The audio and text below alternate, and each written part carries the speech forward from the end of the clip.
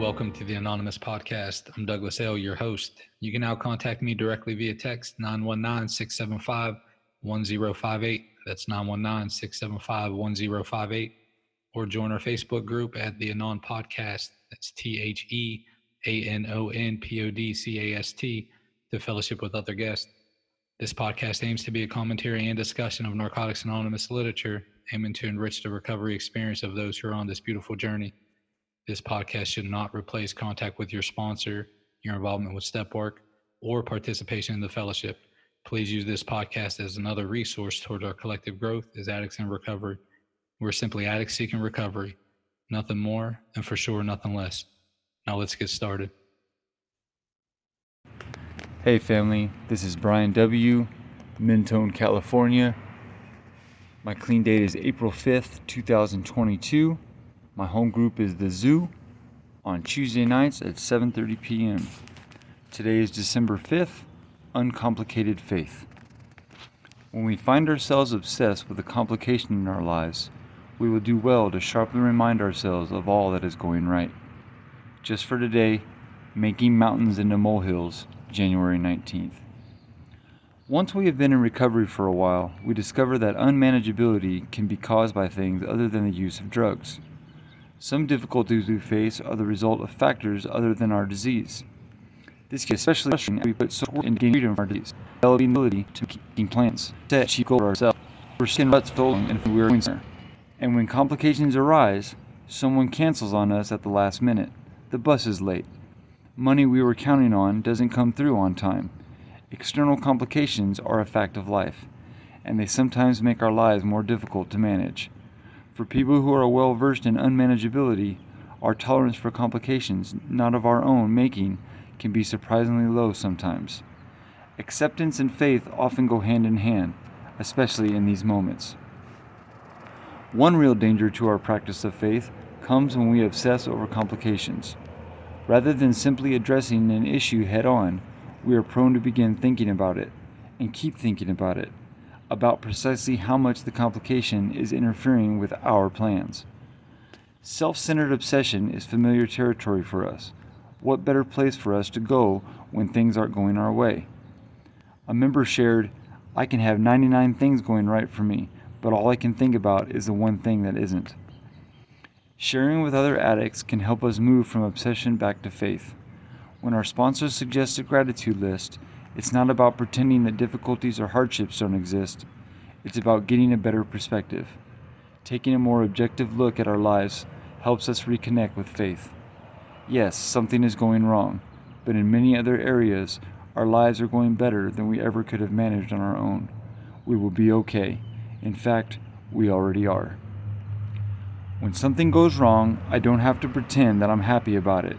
I do, however, need to make sure I'm not giving it more attention than it deserves, especially when compared to all that's going right. Thank you for letting me read.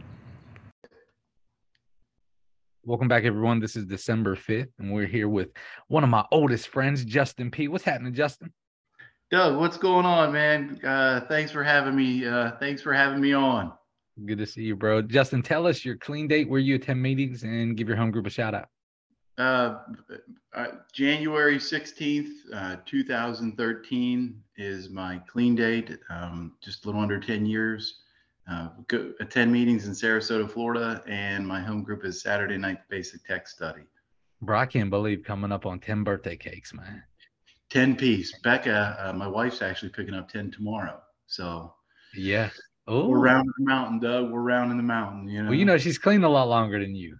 Like, yeah, she got that full month. You know, I had to have reason to stay here, dude. I had to have reason to stay. She has that full month on you, bro. She had a month and a half. I said, I got to get it together. You know what I mean?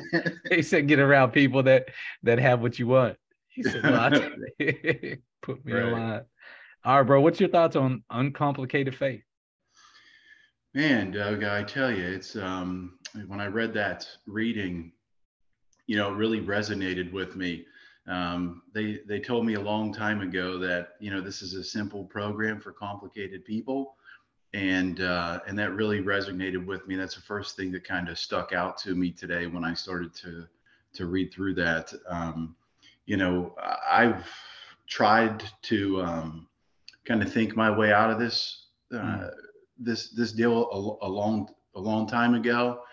I consider myself to be somewhat intelligent, although Mhm. some people may tell you differently. You know what I mean? But Depending what Justin they do, I guess. right. You know, there's BC and AD. You know what I mean?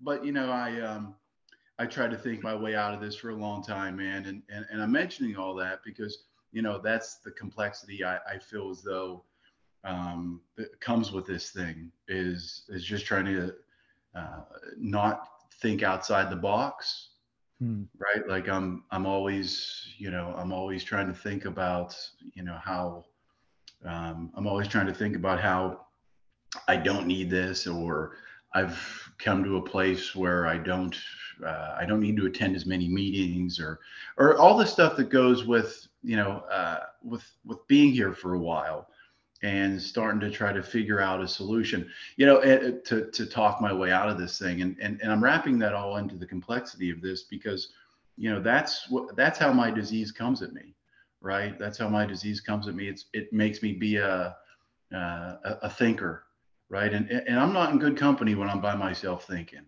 No, right? I hear you, bro. It is kind of funny, man. We get that perspective of saying, look, let me man, this is working so well. Let me stop doing it. Like, what the fuck? Like, Hmm, what do we do that for, man? I don't know, Doug. I don't know. Uh, I, And it's with anything, man. Like if I get on like a I don't know, like a weightlifting program or a diet, whatever it is, man. A financial, exercise, whatever it becomes, I'll start to see some results, and then it's like, oh, you know what, the pain lessens a little bit, you know, mm, or my clothes are fitting a little bit better, lose a couple mm. pounds, my clothes are fit.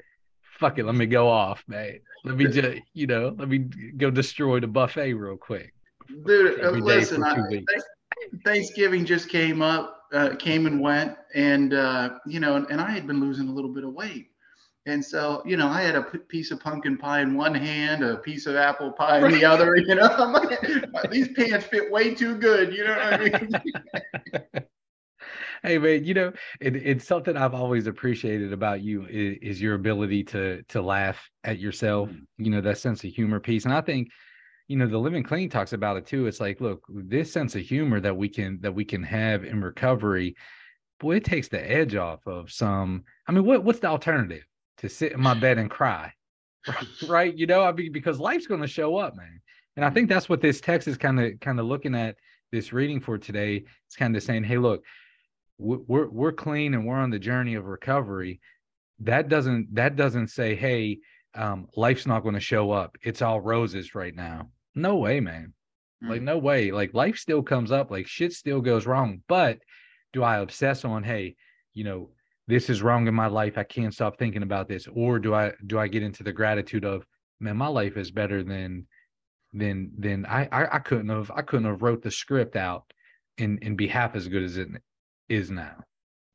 Well, great points, and you know, it talks about the obsession and obsessing about things. For me, you know, when I'm obsessing about other things, it's usually just because I don't want to look at myself for one reason or another. Mm. You know, and so I have to be really careful. It talks about how, you know, detrimental that can be to our recovery if we get into that obsessed thinking and can't get out of it, right? And you know, I'll start thinking too much about work, and by the end of the day I've thought about everything but myself. Mm. And that's something that I really have to look at, man, because why don't I want to look at myself? Why don't I want to look at myself in the mirror? Why am I neglecting Justin, right? Like the person that I should love the most is the person that I'm ignoring the most a lot of the time. And so Mm. that's where that obsession for me comes from, right? That's why I obsess about other things. It's just to not have to take a daily, you know, practice a 10 step on myself, basically, and just kind of looking into how my day went. You know, did I practice, you know, spiritual principles today? Did I hurt anybody? It's real easy to not do any of that stuff when I'm thinking too much about work or other people or whatever it is, right? And so when I look at that, I think about having to put myself back into that box, right? And just say, you know what, Justin, just go to a meeting. Mm. Don't hurt nobody. Go to a meeting, pray, call your sponsor, try to work some step works, do some literature, and go to a meeting, come home. Yeah, our action items, the action items don't change regardless of the situation. I mean, what you described there, those are action items for when everything is falling into place, and then when everything's all fucked up. Like those action Mm. items are similar, right? And just let me ask you this, man. Do you think a lot of this like looking at things that aren't going well and kind of obsessing or obsessing on anything outside of ourselves, do you think a lot of that comes from how we grew up? Like I know how you grew up in that hostile, it's just like we have this hostile life that we come into recovery with, and that shit just doesn't go away. Like, when we get a clean date, it's not like our life and our history up until that point, bam, we're this new canvas, to paint a new person. Like we bring all that shit in with us. Do you think that has something to do with why we're real keen to, here, let me obsess on this new hobby or this new woman or this new, whatever it is, so I don't have to look at me?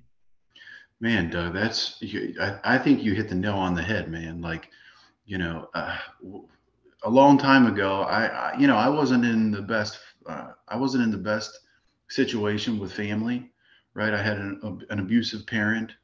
Mm. And a long time ago, I learned to disassociate myself with what was going on in the room, right? And whether it be obsess about basketball cards or television shows or Mm. just something to put me outside of the environment that I was in, right? And take that in the next 20 years.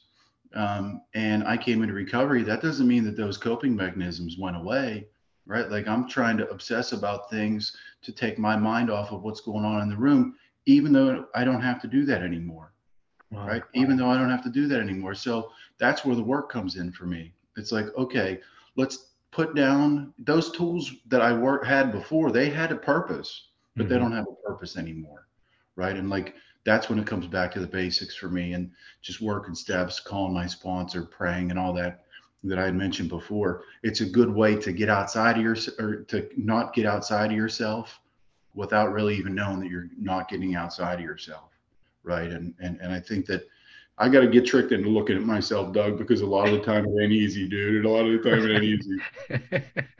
Look, man, it reminds me, it's like the carrot or the stick, Look, I'm gonna have to look at myself. I could look at the carrot, that's the reward, that comes from it. But sometimes you're right, man. Sometimes it's like the stick. I need other people to tell me, what the fuck are you doing, man? What are you doing? Like, bro, how I know I shouldn't eat these like these Oreo cookie things, or whatever. And I try to save a couple bucks. I'm buying the store brand, But anyhow, so I They know got these because thin ones out now, Doug. They got these thin ones out now. I can slam about 7 of them at a time. right. Hey, Justin. So one, I try to do this gluten free because in my mind it's like, well, fuck, it has to be healthy if it says gluten free on the thing. You know what I'm talking about?